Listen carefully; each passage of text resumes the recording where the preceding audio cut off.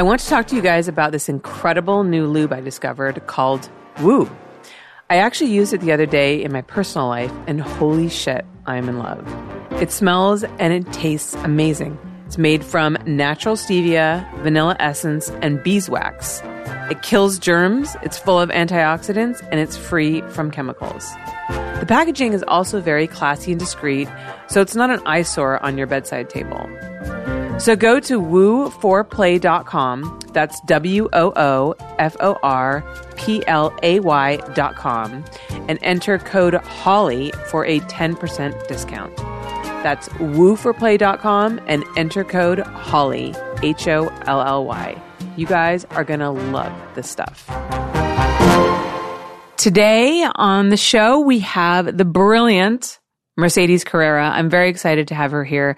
She is an incredibly intelligent woman. She is somebody who went from working in aerospace engineering to porn, and she has a very unique view on the porn industry. She also does crossover scenes, meaning that she works in not only quote unquote straight mainstream porn scenes, but she also works with transgender performers, which is something that some people consider a big no-no. So I'm very excited to have her here to tell us why she's comfortable with that, her opinion on what it's like to be a crossover performer, why some people think that it's wrong, why she thinks it's okay. And I think she's just going to really shed some light on some very controversial issues that kind of have been plaguing the porn industry lately, to be honest. So without further ado, let's welcome Mercedes Carrera.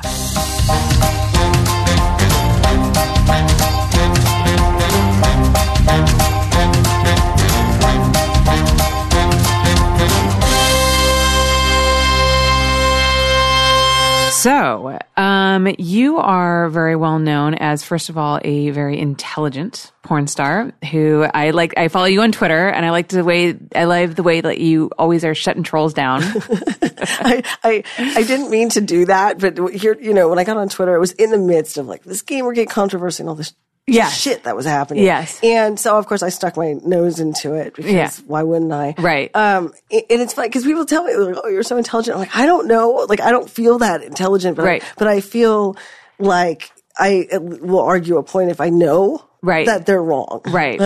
You're not correct about that. Right. But let's talk a little bit about your background, because you have a very impressive background. So you worked in engineering, specifically in aerospace, for 6 years. Yeah. So what exactly did you do, and what was that like? Well, so in my 6 years, I worked at a very large aerospace firm. Mm-hmm. And first couple of years was engineering rotation, but I ended up specializing in environmental tests for space-based optical systems. Okay. So what that means is like thermal testing.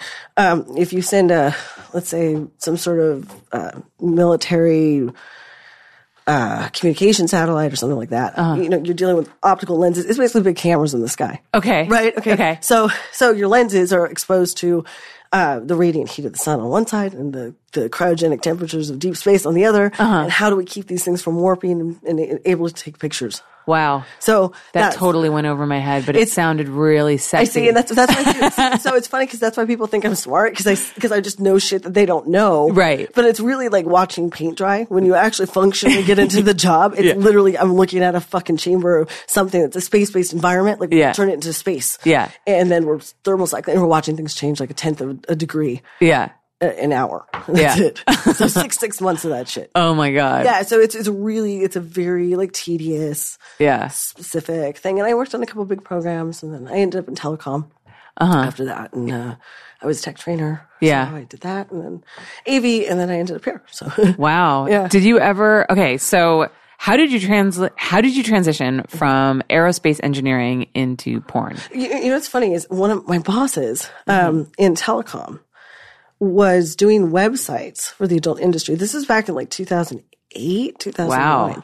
So I was a tech trainer at the time for a very large Japanese firm. And we had a rack, I had a whole bunch of servers, rack servers that I would use for testing, but they had outside lines. Like anyone who's ever worked at a corporation knows you can't get outside access to most websites, especially pornography. They block them on the ports on the router. Yeah. So my boss was using my servers in my training room to do like beta testing and handle some of this porn stuff.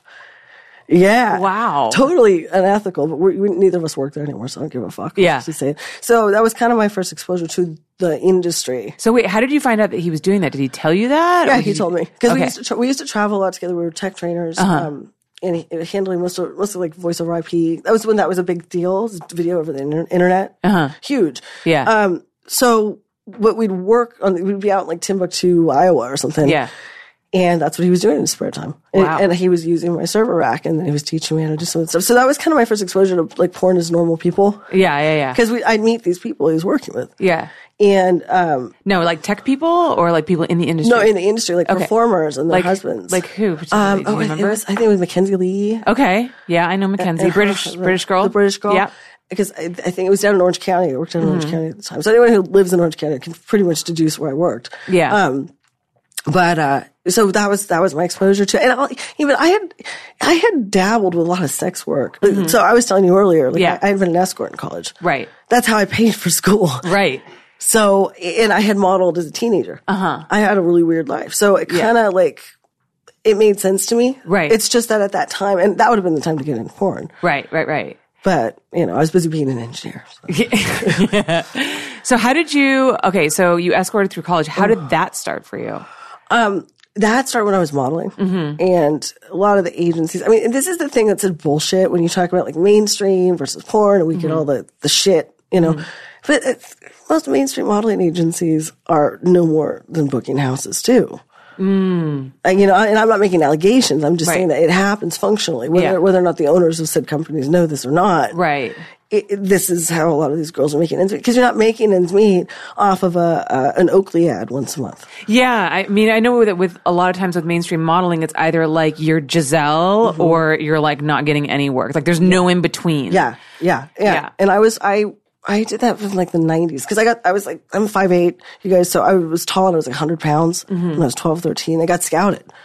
And it was commercial print, but they were still using film at the time, like Polaroids. I remember. Yeah. So I used to shoot film. Yeah. That's what I'm saying. And it's like, I worked for Target, like all these big companies, and the money was good. And then all of a sudden everything went digital. And they're like, we don't need you to wear 15 different t-shirts. We'll wear one t-shirt and colorize it. Yeah. Yeah. And that changed everything for us. Interesting. So, and then now you see like they use average people, like regular people as models, like on Amazon or whatever. So it's changed that whole, the 90s was like the era of the model. Right. And it's over. But, I had an agent that set me up, a party.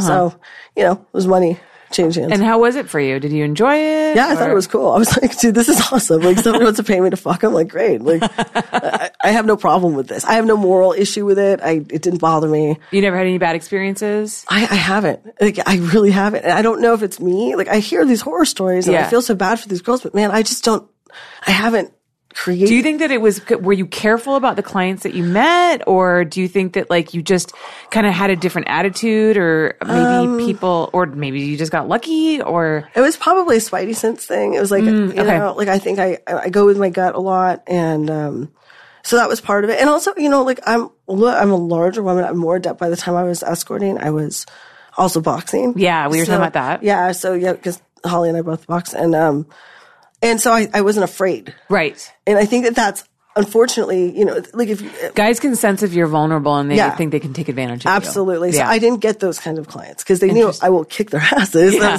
I was like, that lamp will go through your fucking forehead. Yeah. So like, fine. So I got a lot. I loved my clients though. I had great experiences. I actually felt like it was a very therapeutic thing to be with people when they're lonely. Yeah. Yeah. Now, what were most of them like as people? Business guys.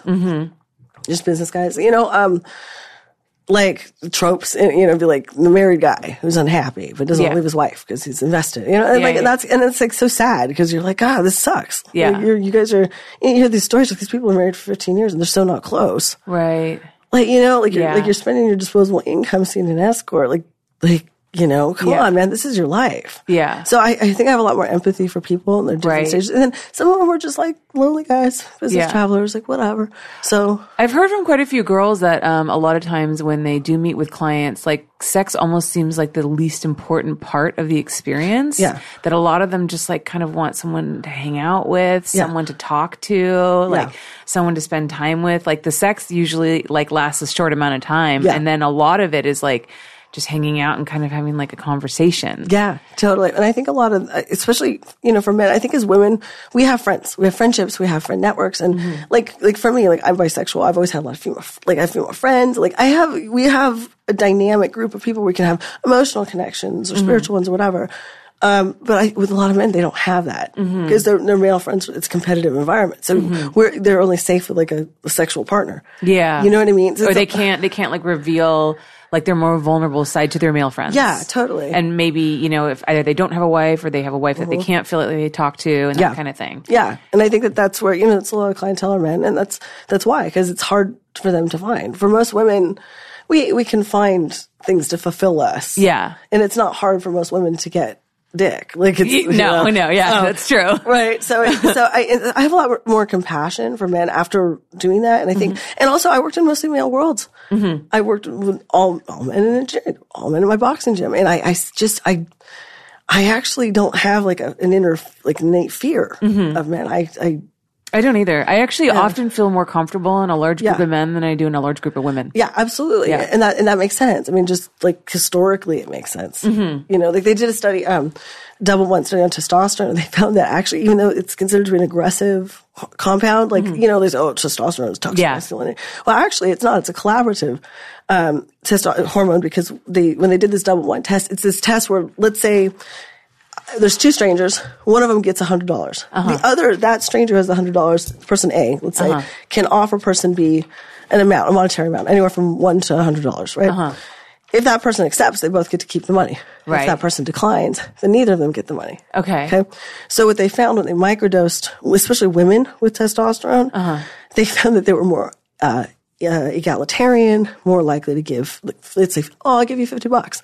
Because you think about it, like historically, prehistorically, hunter-gatherers, that buffalo is not carrying itself. Yeah. Men have to work together. Yeah. It's in the best interest of everybody. Right. And so I think men get a really bad rap because whereas actually estrogen is a lot more of a combative hormone. Interesting. Yeah, and they also found when they told women they dosed them with testosterone and they didn't, they were very aggressive. Like, I'll give you $1. I'm going to be super masculine. But then when they actually gave it to them, totally different outcome. Yeah, so hormones have a lot to do with it. And I think that, if you kind of understand these principles, like I can predict male behavior much better than a lot of female behavior. Interesting. Which makes sense. It's like, it's kind of true. I feel like men are more, they're more predictable. Yeah.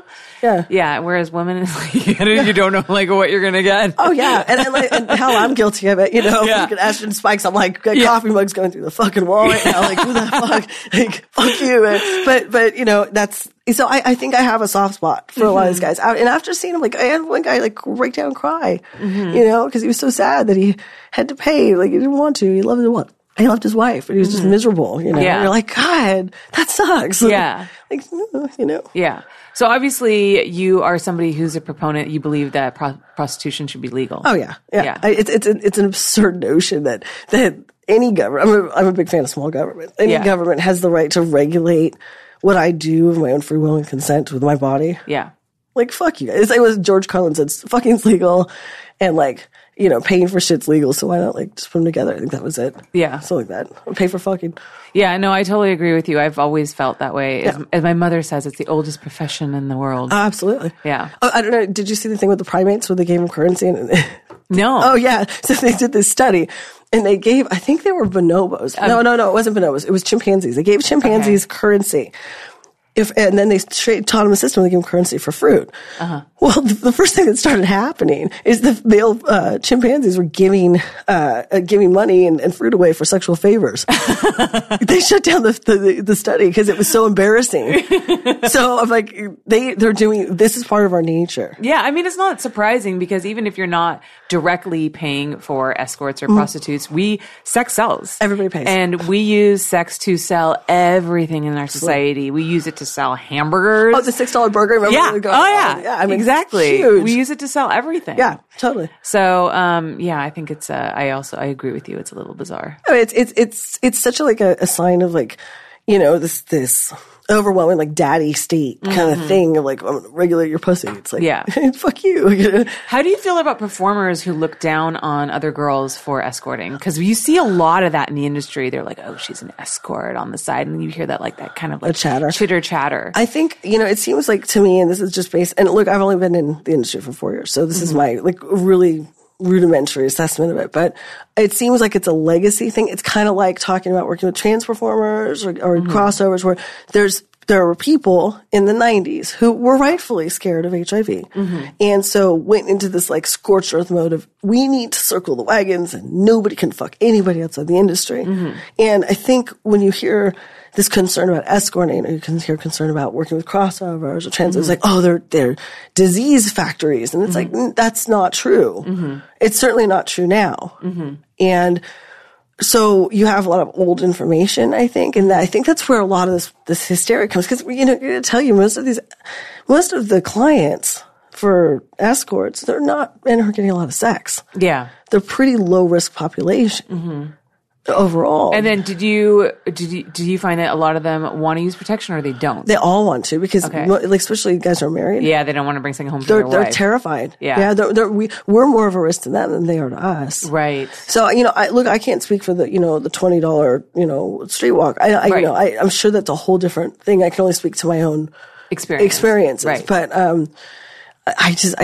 I don't see, like, I understand where those sex workers are concerned. But, I think the industry and a lot of the people who say that, it's a lot of slinging shit. And it's a lot of like, people finding a way to fuck with each other. Yeah. And I stay out of that, like, not really interested. Yeah. I just think that as long as people are practicing safe sex outside of the industry, like what you do in your free time is your choice. And the thing is like, we don't know what people are doing in their free time, And I mean, even if girls aren't escorting, how do you know they're not going to the club and getting hammered and fucking some random dude in the alley just because they're 20 years old and they're drunk? Oh yeah. Well, after, Coachella, EDC, and every one of those festivals, I'm like, how many bad tests are we going to pop this time? Because that's where the shit really happens. Yeah. I mean, when I was in my 20s and I was like hammered and I was sleeping around, dude, I never used condoms. Oh no. And I've never, knock on wood, got an STD in my life. Yes. Which is like, I can't fucking believe how I like won that lottery. That's amazing. Yeah. I know. The first time I had an STD was in the industry. Like that's insane. Like it's just, and it's just the consequence of like things spread. And so we have to be aware, but the testing works, especially with HIV, testing works. So I'm kind of, like, I don't understand. That's why I get frustrated when, like, there's an HIV outbreak and we cause a moratorium and then, like, we call a moratorium and then they're on the news and then the news is like, HIV in the porn industry. And actually, that's the testing system working because almost every time they're catching somebody who's tested positive before they've gone in and started working. Absolutely. And then we call the moratorium. Everybody stops working. We test everyone, and we're so thorough. And I mean, we haven't had an outbreak in a long time. No, it was like over 11, 12 years. Yeah. From onset transmission. And plus, and HIV's changed too. A lot of the gay people I know, they're on PrEP. They're, or, I have a friend who's HIV positive and he's on all his antivirals, and he doesn't register, and he's with a younger partner who is aware of his status, and he says, I don't mind, I'd rather almost be with somebody who's HIV positive and knows their status is on antivirals, because his viral load it's non-transmissible, and the guy's on PrEP. So I think that there's, like, the general public is kind of behind the gay culture and how they're handling things, and we're still looking at it from this 90s model. Yeah, like people don't really understand the advances. Absolutely. It's crazy. I was talking to my parents, who've obviously been were in the industry forever. Yeah. And they remember when HIV first kind of came around in the 80s. Yeah. And my mom was still shooting movies at the time. Oh. And my dad was telling me how they had this blood truck, like blood testing truck show up at their house. And they were when they were auditioning people for the movie, they would have them go, and this was completely what's the word? oh my God, voluntary on their part, on the part of my parents, you know, and they were like, okay, well, now that this has come about, we feel that we have a duty to test these people to make sure that they aren't carrying this before we, you know, book them in the scene. So they had this blood truck outside of our house because they ran the office out of the back guest house. So I was a kid and I was there, and there was this blood truck there, and they had these people come in, audition for this, and then go in and like get tested for HIV. Wow. And actually that was when my mom decided that she didn't want to shoot movies anymore. Oh, wow. Because she just was like, you know what, this shit's getting too real. Yeah. And so she stopped. And then she went back to, and most of what she did was shooting magazine layouts. And back then, they weren't shooting penetration. Ah, interesting. Because this is before the internet, obviously. Yeah. So if you look back at like, you know, old penthouses, old hustlers, old club magazines, high societies from the 80s, there was no penetration. It was all softcore. And it was funny too, because there was a very specific rule about even where the guy's penis could be. So it couldn't be fully erect. It couldn't be pointing directly at the vagina, like looking like it was about to penetrate. It had to be like at a 45-degree angle, like pointing down. So it's like pictures of like these girls like looking all like hot, like they're going to get fucked, and this guy with like this half limp dick. It's very bizarre.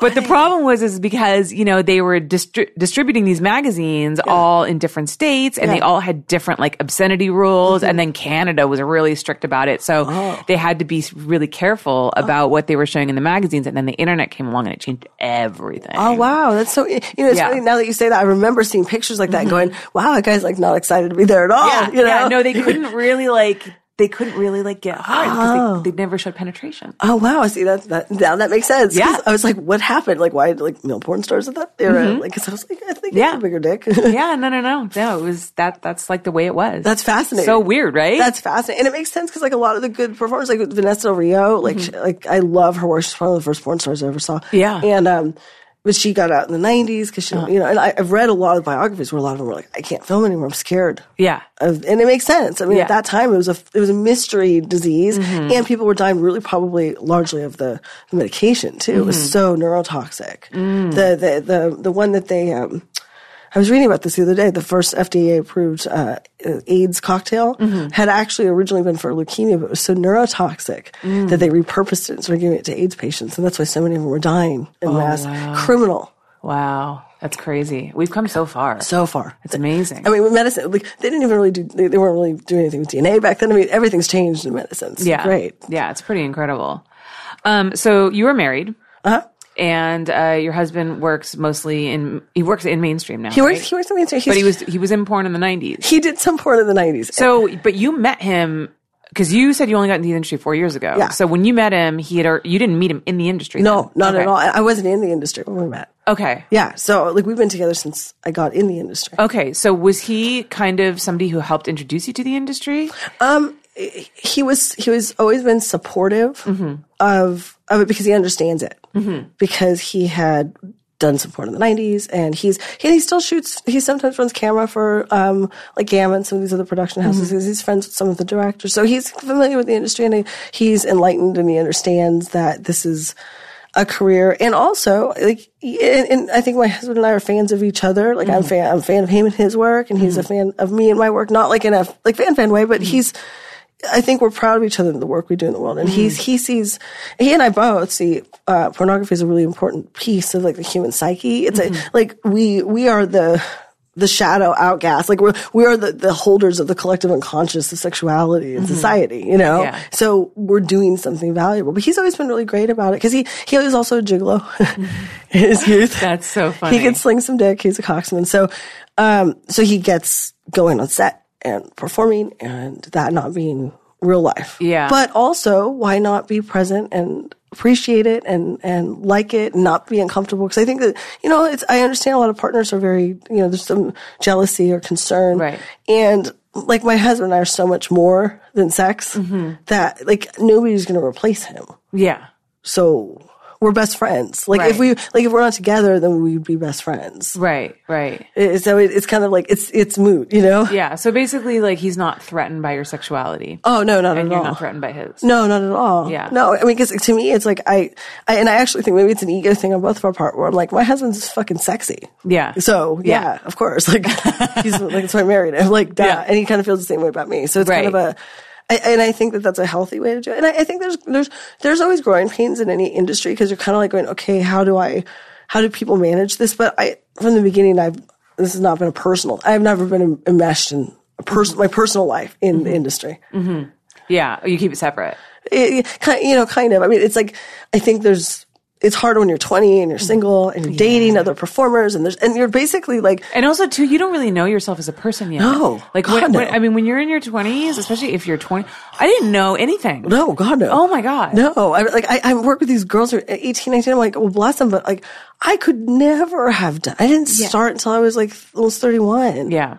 And I've still learned a fuck ton about myself in 4 years. I have totally grown and changed as a person. Absolutely. And this industry will do that. Forces you can confront your issues, and you either slay the dragon and you come out on top, or it'll devour you. And you have to. Yeah. And when you're young, you just don't have that skill set, the toolkit to go, wow, what does this mean? This is coming up for me. Right. I have to confront this piece of myself. Right. Right. Yeah, it's all about the journey. Totally. And I think pornography is amazing because we get to do these roles that are really verboten and they're things that we're not supposed to do and it's concepts and, whether it's incest or fucking your friends or whatever. And you're like, oh, we get to explore that. Yeah. You get to live out these fantasies in a safe place. Totally. And it also too, it challenges you in your relationships with other people outside the industry. Totally. I know so many people who have lost. And for me, I mean, first of all, I'm not a performer, so I know that I don't put myself out there in a way that other performers do. I recognize that. Yeah. But also, too, I come from a family that worked in the industry, so I've never had to experience the thought of possibly losing, my parents or my siblings or my friends or anybody because of what I've done. I've never had like those kinds of consequences. Yeah, and that's a real, to me, it's like, and I keep my circle small anyway, but I think you get to a point in life where you're like, you know what? I'm going to do exactly what I want to do. And if I'm not harming people, and the people who matter to me, who are close to me, love me, and I love them. But this is a very like bounded thing. It's a very like conditional type of love that you hear in the industry. I hear it from girls whose parents have disowned them. And I'm like, what a bunch of assholes. Yeah. And I think the harder part for a lot of performers is having to go, wow, they never loved me at all. Yeah. That's the real part because if they did love you, then they wouldn't give a fuck what you did. Right. So it's a lot of people having to confront, like, my parents were shit. Yeah. My family was shit. And saying that because there's a stigma around being honest. Yeah. So I believe in radical honesty. And that's a scary place to live. Yeah. Everybody's got to be on board. Yeah. Because somebody's going to get hurt otherwise. Because it's not a personal thing. Right.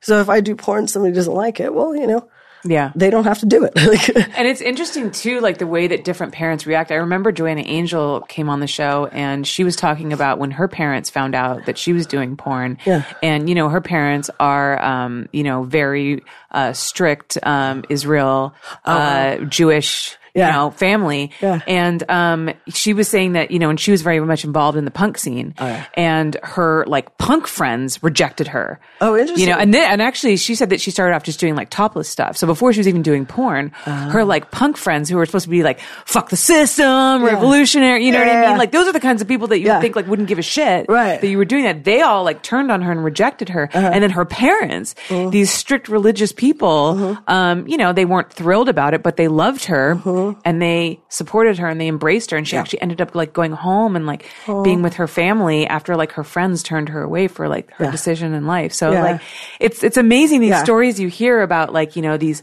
parents who have a certain, certain belief system, but if they really love their children, eventually they'll just come around and they'll be like, look, this is your decision as long as you're being safe and you're happy, like, we love you and we support you. Oh, totally. And I think, that's the part that, like I said, I think that's the rule. That's where it's traumatic for the girls. It's not that they're rejected. It's that person would reject them. It's like, that's the painful part. And that's why, 18, 19, 20 years old, you're just individuating from your parents to begin with. Like, you haven't even done that, let alone to come to terms with the fact that, wow, these people really don't give a fuck about me. Yeah. And you know what? That's okay. Like, some people just don't have the capacity to love the way you need. And so you have to find that. Or they just have such like incredibly deep-seated issues that they just can't. Oh, totally. They can't embrace it and they can't. I think honestly, one of the most important things about growing up and, really coming to terms with, who you are in your relationships with other people is recognizing that not people are going to let you down and to manage your expectations. Absolutely. And that everybody's doing the best they can with what they have. Absolutely. And that's like completely key. You just have, and that's that, like it goes full circle, that full love loop where you finally go, you know what? These people reject me because they're not whole. And I cannot be upset with somebody who's not whole. Yeah. Because they don't even know. It's like in the Bible, they know not what they do. And I'm not religious. I'm an atheist. But it's like, that's kind of a universal principle. Some people just don't have the capacity. And then you get to choose if you want to be around them, if you want to love them from far away, or if you want to detach. Like we have that choice in life. We get to make our own family. We get to make our own friends. And also it's indicative of like, you know, if you're like, let's say Joanna's punk rock friends, I'm like just hypothesizing, but if they rejected her, their discomfort with their own sexuality, their discomfort with the system and kind of that. And so, you know, she got to make new friends that exalt her. And like, so it's a growth process. Yeah, exactly. Yeah. Yeah. It's kind of incredible, actually. Yeah. It's great. It can be painful, but it's so rewarding to find out like, you know, who your friends really are. Absolutely. And who your tribe really is. Absolutely. You know, and that's something that, you know, I think I've definitely discovered. And sometimes it can be really painful when people that you thought cared about you just couldn't, just, you know, kind of pulled away. But, you know, I've always kind of felt like, you know, it just, I don't know. I try not to hold people at fault for that. Absolutely. It's a waste of time. Like, it's like time is the only currency you can't buy more of. Yes. So that's it. Like we're all on terminal. Like I watched some like inspirational video on Facebook the other day where they were talking about, how time is currency. Oh yeah. And totally. How you can spend money, but then you can get something back, you can get that back. But like if you spend time, you can't get that back. Absolutely. Like, and how we don't value time in the same way that like we value money. Completely. But time is like the only thing that like you can never get it back. You can't borrow it. You can't buy it. It doesn't matter how wealthy you are. Yeah. It's literally, and I did a lot of hospice volunteering in my 20s. It was, oh God, that must have been it was interesting because I have like a huge fear of death. Death freaks me out. Well, it was part of it. Like, I think I was trying to confront that because I did all this hypnotherapeutic courses and I got all these certifications in hypnotherapy because I was trying to like re-engineer my brain. Like it's total engineering thing. I was like, okay, how does my brain work? I want it to be optimal. But I went and I was doing the hospice volunteering. I had these like delusions early on to be like this, you know, beautiful thing, and like you send people off, and, you know, be with their families. And it's like actually really like it's people at their most raw, and you see like the ugliness of the families. They're fighting already over the items. This person's not dead yet. Like there's a lot of that shit, and so it kind of shatters your disillusion. You know, it disillusions you to like this idea, this kind of grandeur. It's like we're all getting by. Yeah. So your goal, like to me, my goal in life is just to do the best with the time I have here. Yeah. And that's all I can do. And have good people. But, you know, we're all ashes to ashes, dust to dust eventually. So, you know, like what mark did I leave? Yeah. That's it. Yeah. And I think that we were all, you know, it can't be something that consumes you, like the idea of death, but it can't be something that we completely ignore. It's like something in the middle. Yeah. Because we don't know. Nobody knows. Right. Right. So like I said, so death is like one of my greatest fears. Like the idea of like non-existence like freaks me out. Yeah. What is one of your greatest fears? Greatest fears. I think the greatest fear I have is that like something will happen to the people that I love. That's my like. Death specifically, or just in general? Death or something, you know, like I think I worry a lot about the people I care about. Yeah. And that's like, that consumes a lot of me, and I don't even realize it's like a background program. But other than that, I developed a fear of heights, and sometime in like the last 5 years, I don't know what the hell. I went to the Grand Canyon, and I think that was the onset of it, and I was standing. It just didn't bother me when I was younger. Yeah. And for some reason, I was looking down, I got complete vertigo, and I was like, holy fuck. Like, I felt like I was going to fall. Yeah. And after that, I can't, like, look down at arenas and stuff. I don't know what the hell that's about. But what about flying? Is that not a problem? But flying doesn't bother me. For some reason, being in a mechanism, like, I'm in my own little habitat. I don't love to fly just because it's a pain in the ass. Yeah. But it's like, but like the height thing, I'm like, well, if we're going down, we're all fucking going down. Yeah. It's just whatever, you know. But the thing with like the grandness of the depth of something like the Grand Canyon, I'm just like, oh. You know, it's funny because I sort of have a fear of heights too. Do you ever like, I don't know, for me, I have this strange, like, lizard brain fear that I might actually jump. Yeah. Or something like that. Or be pushed off or flip. Like I have. Like it's like you might actually, and you know that you're not going to do that. Yeah. But like I don't know. I feel like maybe because in a split second, you could do that. Yeah. And you could literally like change your life. Totally. And it's just like this, I mean, you're at the edge, you're at the precipice of a decision or something like that. Totally. Yeah. Totally. And also like at the Grand Canyon, it kind of slopes down. They don't have like a lot of fences and swim part. And I'm just like, God, you just fall. You know? Yeah. And it happens. Yeah. Like, of course, like then I looked it up and like it happens like a bunch of times a year, like kids fall in the Grand Canyon and shit. Yeah. And I'm like, I mean, I know it's like partially Darwinian, like watch your fucking kids in the Grand Canyon. I'm like, come on, man. I know it's horrible to say, but like, come on. It's a Grand Canyon. Yeah. Put them in a stroller. Yeah. But, you know, and I feel bad for the kids, but it's still like, I don't know. I had the same thing. I went to I was an orchestral contest or a concert and, I got nosebleed seats because I wanted to see this opera. And I was there for like 20 minutes. I was like, I can't watch this because it was straight down. Yeah. I think it was in the like Orange County, something, one of those. And I was like, I'm starting to I'm holding on to like the armrest and my hand, my knuckles are turning white. And I was like, I got to get out of here. Wow. Yeah. And you have no idea where that came from. And I'm not generally afraid of stuff. Like things like that don't bother, like physical stuff doesn't bother me, but heights, man. Interesting. Yeah. So that's all right. So I won't book you in a scene on like a crane. No. There's people, like you see these Russian kids that, crawl up these buildings and taking selfies. I'm like, what the fuck? Yes. Get them down. Yeah. Or they like, isn't there a whole Instagram where they like just bungee jump off of like buildings and shit like that? Yeah, there is. Oh, fuck that. And they do the live video and you see it. And I'm just like, and anytime I'm like a glutton for, like, I want to be masochistic. I'm like, I watch those. And I'm like, ah. Yeah. No, I can't handle that. Yeah. I don't know. It freaks me out. So you also work with trans performers, which is something that a lot of people won't do. And it was interesting. So I had Diarc Light on, and then I also had Eva Paradis on. I can't pronounce her name in the amazing Italian way that she pronounces it. And she's a trans performer. And we were just talking about how, and like I said, I've been in the industry 20 years. Yeah. And there is no way that even a decade ago, like mainstream performers such as yourself, such as Jessica Drake, such as other like big names would ever do a trans scene. Right. Like there's such a separation in our industry between the gay scene, the straight scene, the trans scene. And there's actually like a lot of like intrinsic homophobia and transphobia in the straight industry. Yeah. So have you like had a lot of pushback because of that? Well, so the first trans movie I did was like 2.5-3 years ago. So I was only in the industry for like a year, but I met River Stark, who she's a combat veteran, who's a trans woman. And we got to talking. I come from an army family and stuff. And we wanted to tell her story. So I played her wife. And so she comes back from war. But when I wanted to tell the story, this is what was the most important thing to me. Like she was trans cool. Like, whatever. Like, I wanted to tell the story of this combat vet who comes back and realizes she's a woman. Right. Like, that's a fucking big deal. Yeah. You go to war and then you come back and you go to war, which is like such a masculine environment. Yeah. Like, talk about like just a total chrysalis, like transformation. Right. And then also getting to play the wife that's just terrified. But I got a lot of pushback when I decided to do it.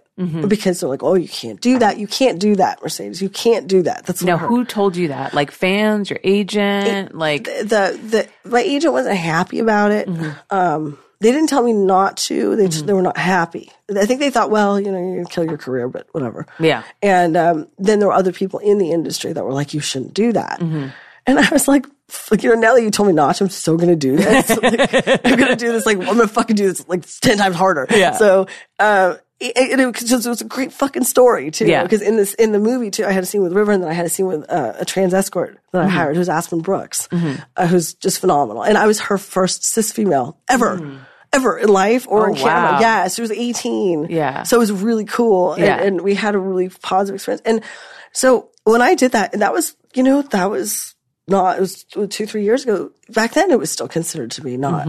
Like it's improved now. Like where we're at now, there are bigger names because I don't think Adriana had done that. I don't know. Jessica had, like, I think that I actually was there. And I love the trans women. I love their community. I love the artistry and the pageantry and the creativity and also the bravery. The bravery. They're like such fierce bitches. And I'm like, yes, girl. Like, I mean, can you imagine like being born into a gender that you did not feel you belonged in? No. Like that is and then having to try to change that, and then having the, you know, the stigma and the name calling and the violence brought against you by a society that doesn't want to accept you for who you are, and feeling like, you know, and I told this story to Eva too. I have a friend who I adore and who I consider to be a very liberal person. And I was shocked when, we brought up something, the trans subject came up, and he was like adamantly against it. And he was like, you know, I just think people have too many choices these days. Like, you're a man, stay a man. And I'm just thinking to myself, I'm like, why would anybody, like, unless they felt that that was really the path that they had to be on? And can you imagine like the kind of soul searching you have to go through? God. Why would you make that choice and put yourself through like the agony you're going to go through, not just like physically with like the hormones and like the surgeries, but also too like the way you're going to be treated by society, the way you're probably going to be shunned by your family and friends.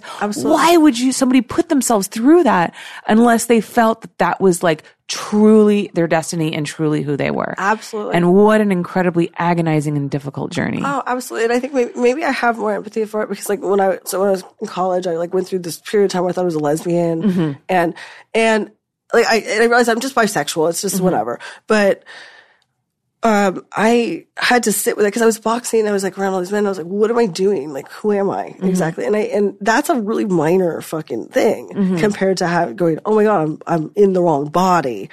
But I think that it's a historical thing. And I think people don't realize this too, that the transsexualism goes back like to Babylon. Like there were, for example, like in the cults of Inanna and the cults of Ishtar, which were some of the greater goddess cults, there were transsexual priestesses that were considered to actually be exalted, like almost demigod status, because they were the embodiment of the male and female unified in one body. So this is an old practice. This is not new. Right. It's just that with media now, these are things that were hush hush before and you didn't know because most of them lived as women. And so, and also, like, there were trans men, like, a lot of women joined the Royal Navy back in the 1700s. So people have been doing this for a long time. Right. Unfortunately, I think it's been politicized and it's hurtful to that community of people. But one thing I do love is I see, like, the trans community kind of coming into their power. You were at the TAs, and I'm like, so proud of them. I'm so proud of these people who've been so brave and so, like, willing to just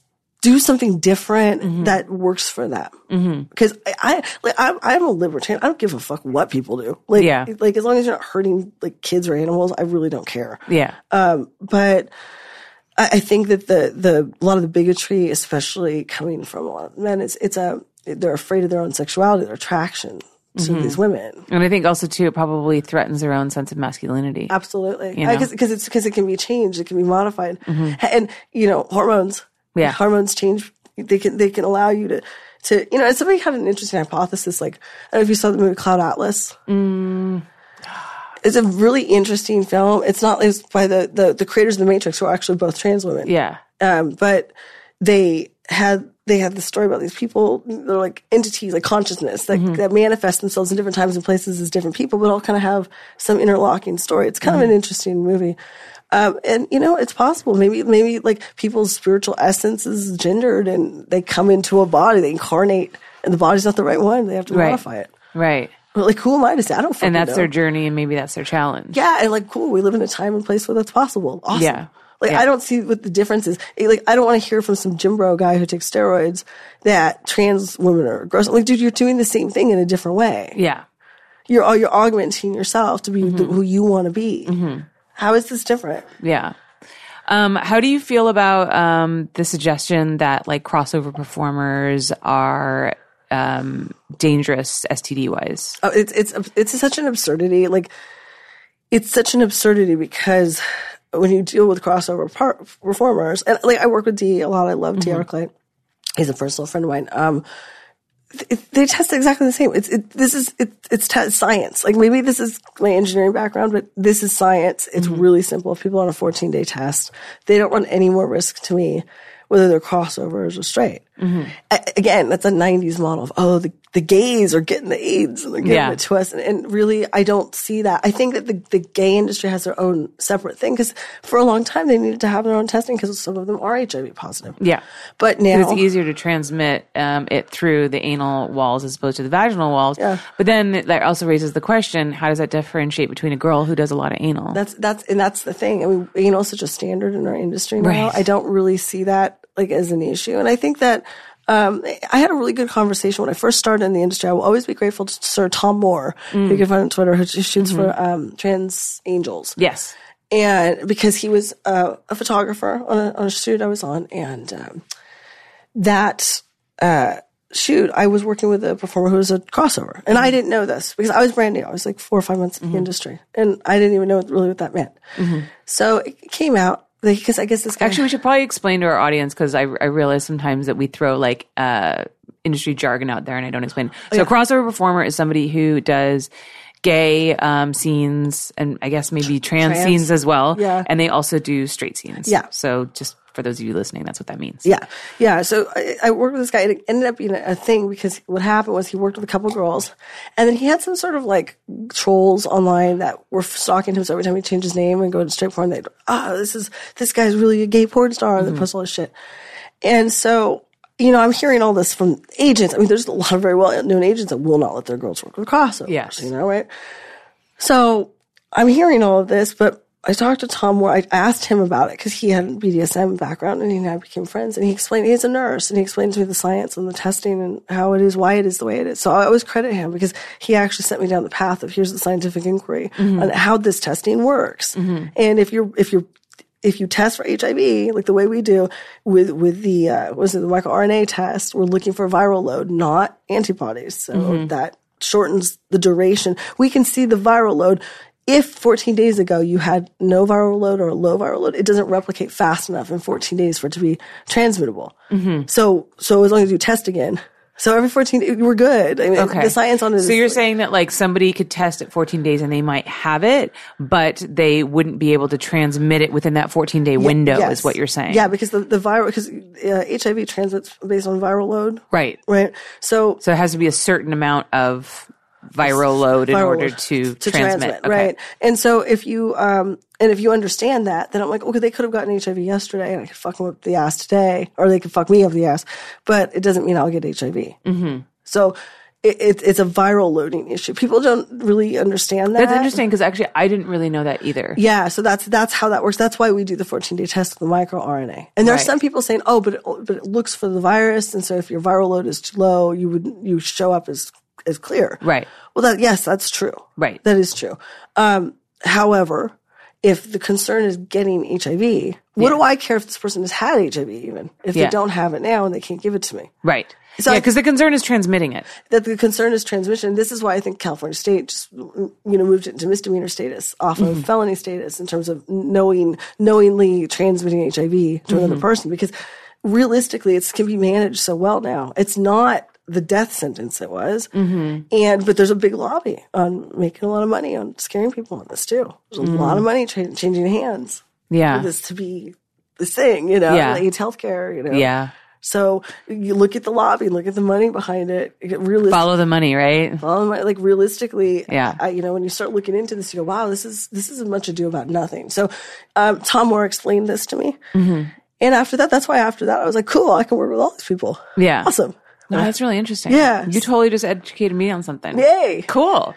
I want to ask you also about OperationMILF.com. Yes. And you come from a military background. Yes, and so I would imagine that obviously you have a certain affinity towards veterans. I do.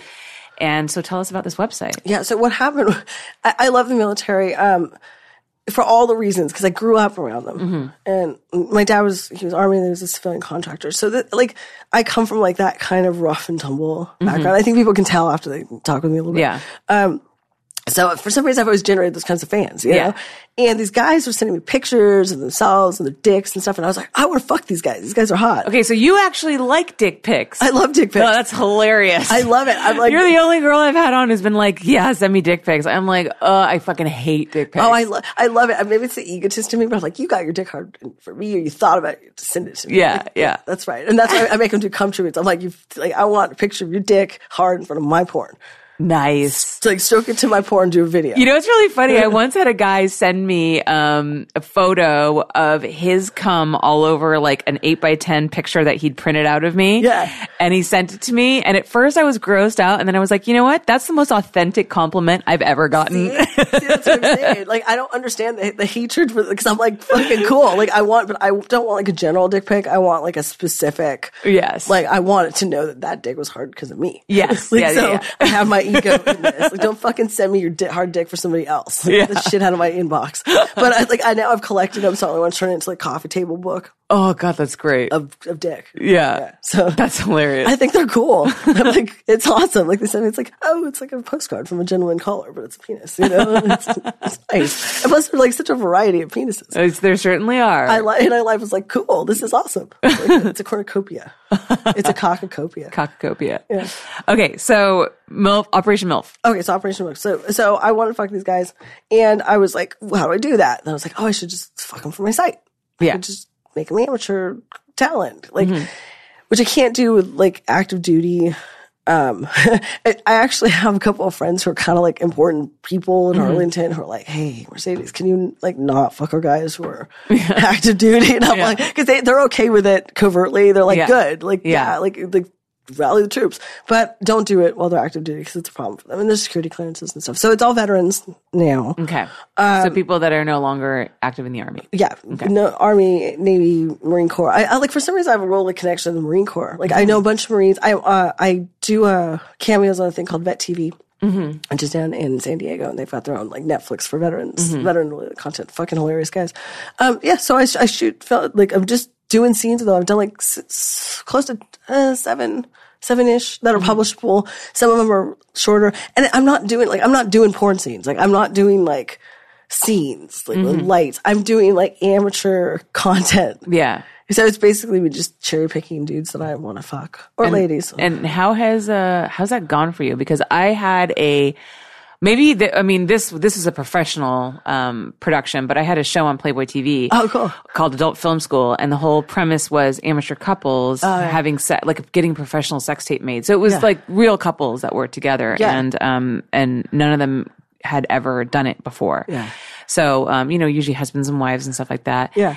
And the fail rate in terms of like guys being able to get their dicks hard was like 80%, dude. It was horrible. I can totally imagine because all the pressure too. Yeah. I do real low pressure. Like it's a real like. Yeah, because we had like 30 people on our set. It was a huge production. We built these massive sets. I mean, the pressure was insane. Yeah, that's what makes especially our cocksmen in the industry, who I think don't get as much credit. I totally agree with you. It's a difficult job, but that's why like with these guys, like either I'm doing spy cam, I'm doing cell phone, handy cam, like it's sex tapes. And these are guys who are young and dumb and full of cum. So like, so they'll get their dicks hard. Like we're gonna get So you've been pretty successful with that. Yeah. And plus they signed up. Like these are the guys with the bravado who go, hey, I want to do this. I'm going to smash it. And, and some of them do really well. And I did one, like, actually, Mickey Finn, he's kind of an amateur performer. So I did a scene with him that was more pro with, like, the lights and stuff. Because I realized one thing that was fucking him up, the first couple ones I did that weren't I couldn't publish, was the lighting. Yeah. It really fucks people up when they're not used to it. Like, we're used to this. Yes. So it's no big deal. I'm like, oh, there's lights on. Yeah, of course. But, because, it's literally like being put on a stage with the spotlights. Oh, yeah. And then, the guy's dick has to get hard. Like, talk about a fucking, like, emasculating experience. Yes. You can't do it. So. Oh God, I can't even tell you. Like it was, I humiliated so many men on that show. No, I bet. Honestly, I would come home every day and be like, I'm just a dream crusher. I'm like destroying these people's relationships probably because the wives and the girlfriends would get all pissed because their boyfriend couldn't get hard. They'd be like, what's wrong with you? Like, don't you think I'm sexy? And it has nothing to do with that. No. It's just the fact that you've got 30 people watching. Yeah. You've got a massive set. You've got all these lights. You know what I found would get people more than anything was the silence. Oh yeah. Because normally, like when you're getting it on, you put some music music on or something like that. Just like nothing. Because copyright issues. Yeah. So there's a guy with a boom holding it right over you, and it's like, okay, action. And it's fucking dead silent. Totally. And it's all on you, and there's just 30 people like watching. Yeah. And it's just like, oh, it was awful. Oh, yeah, especially because you're doing it for Showtime too. So it's just such a like. Well, it's for HBO. Oh, HBO, I'm sorry. I mean, Playboy TV. Playboy TV. Jesus Christ. Playboy TV. So, Playboy TV, yeah. Sorry. But, that's like those crews are huge. Playboy TV. Like I did a thing for Playboy TV. It was like this fitness show or whatever. But they had like this huge like film style crew. Yeah. Like 30 people. And I was like, wow. With lights and like I probably would have a moment of like, okay, before fucking. Yeah, totally. Because it's a lot of fucking people watching. Yeah.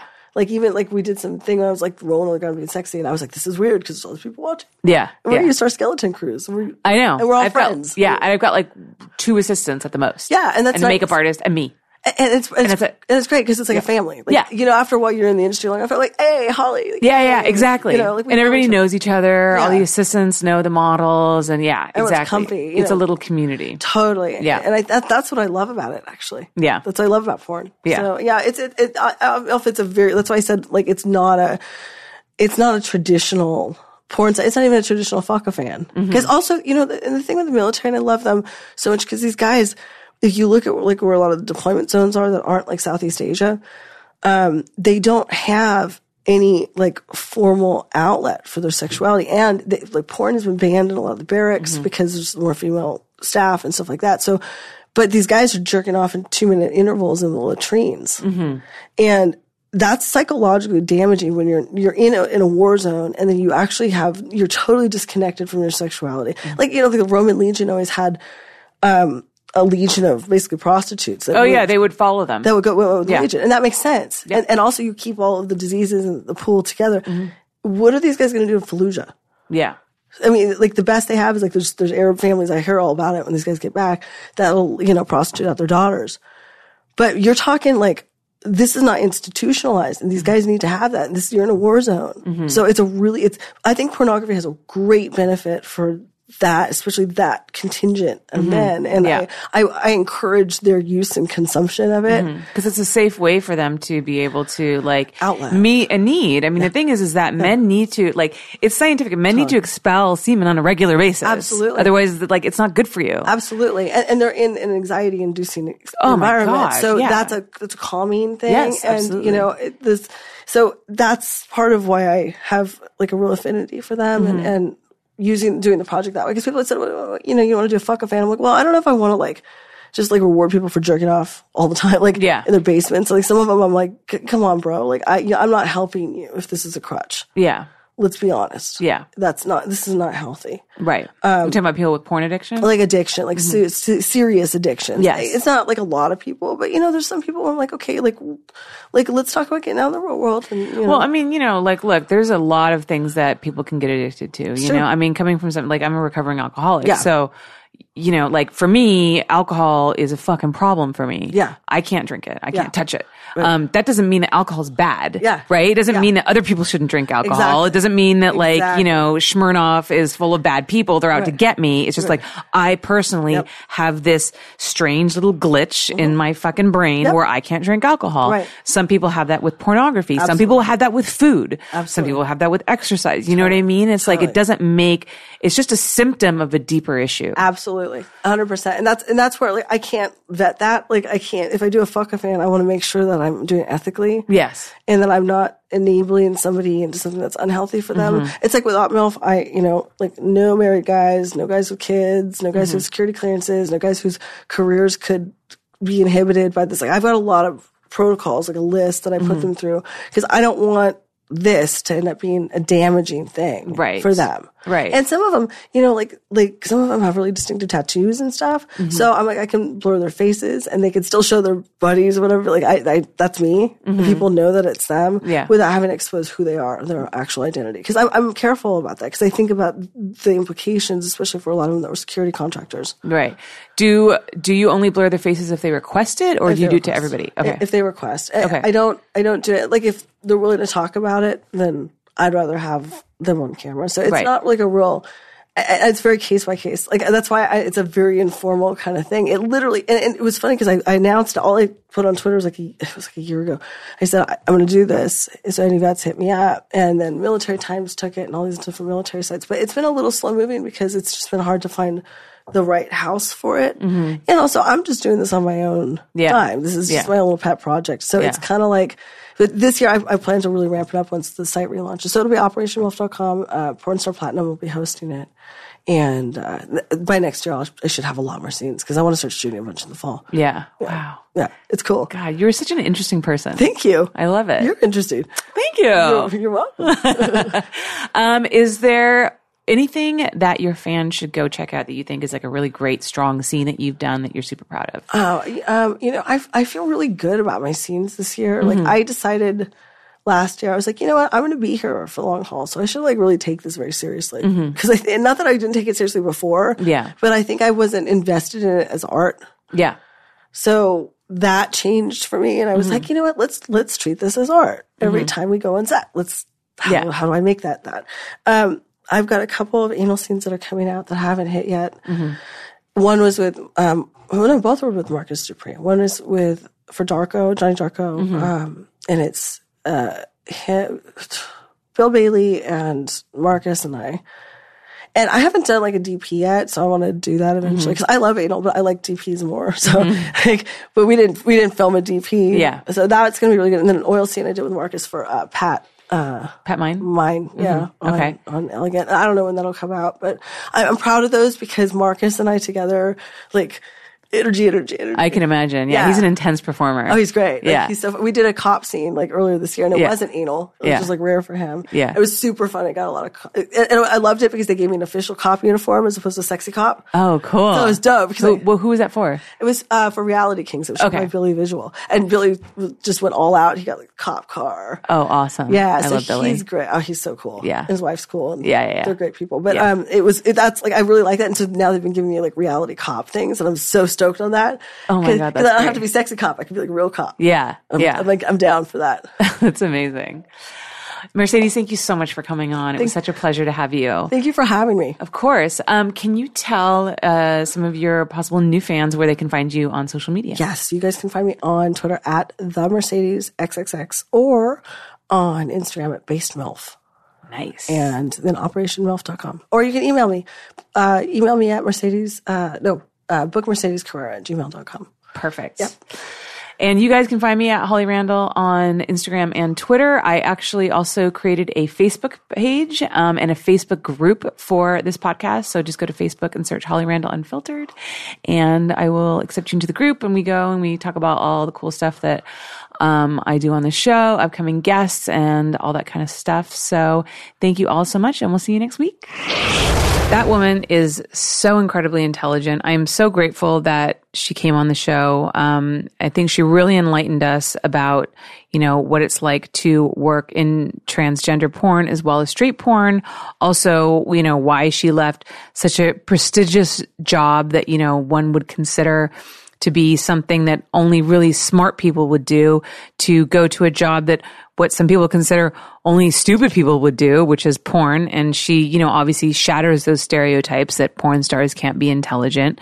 I also love too that she's a big supporter of vets and that she is doing this whole like fuck a veteran situation, that she's, very supportive of the military, and all these things are really great. And she's just a really intelligent, inspiring woman, and I'm so grateful that she took the time to come on and talk to us. Next week on the podcast, we have girl performer Charlotte Stokely. She is a brilliant little thing, very funny, very smart, so you definitely don't want to miss this one. So make sure that you tune in next week on Holly Randall Unfiltered.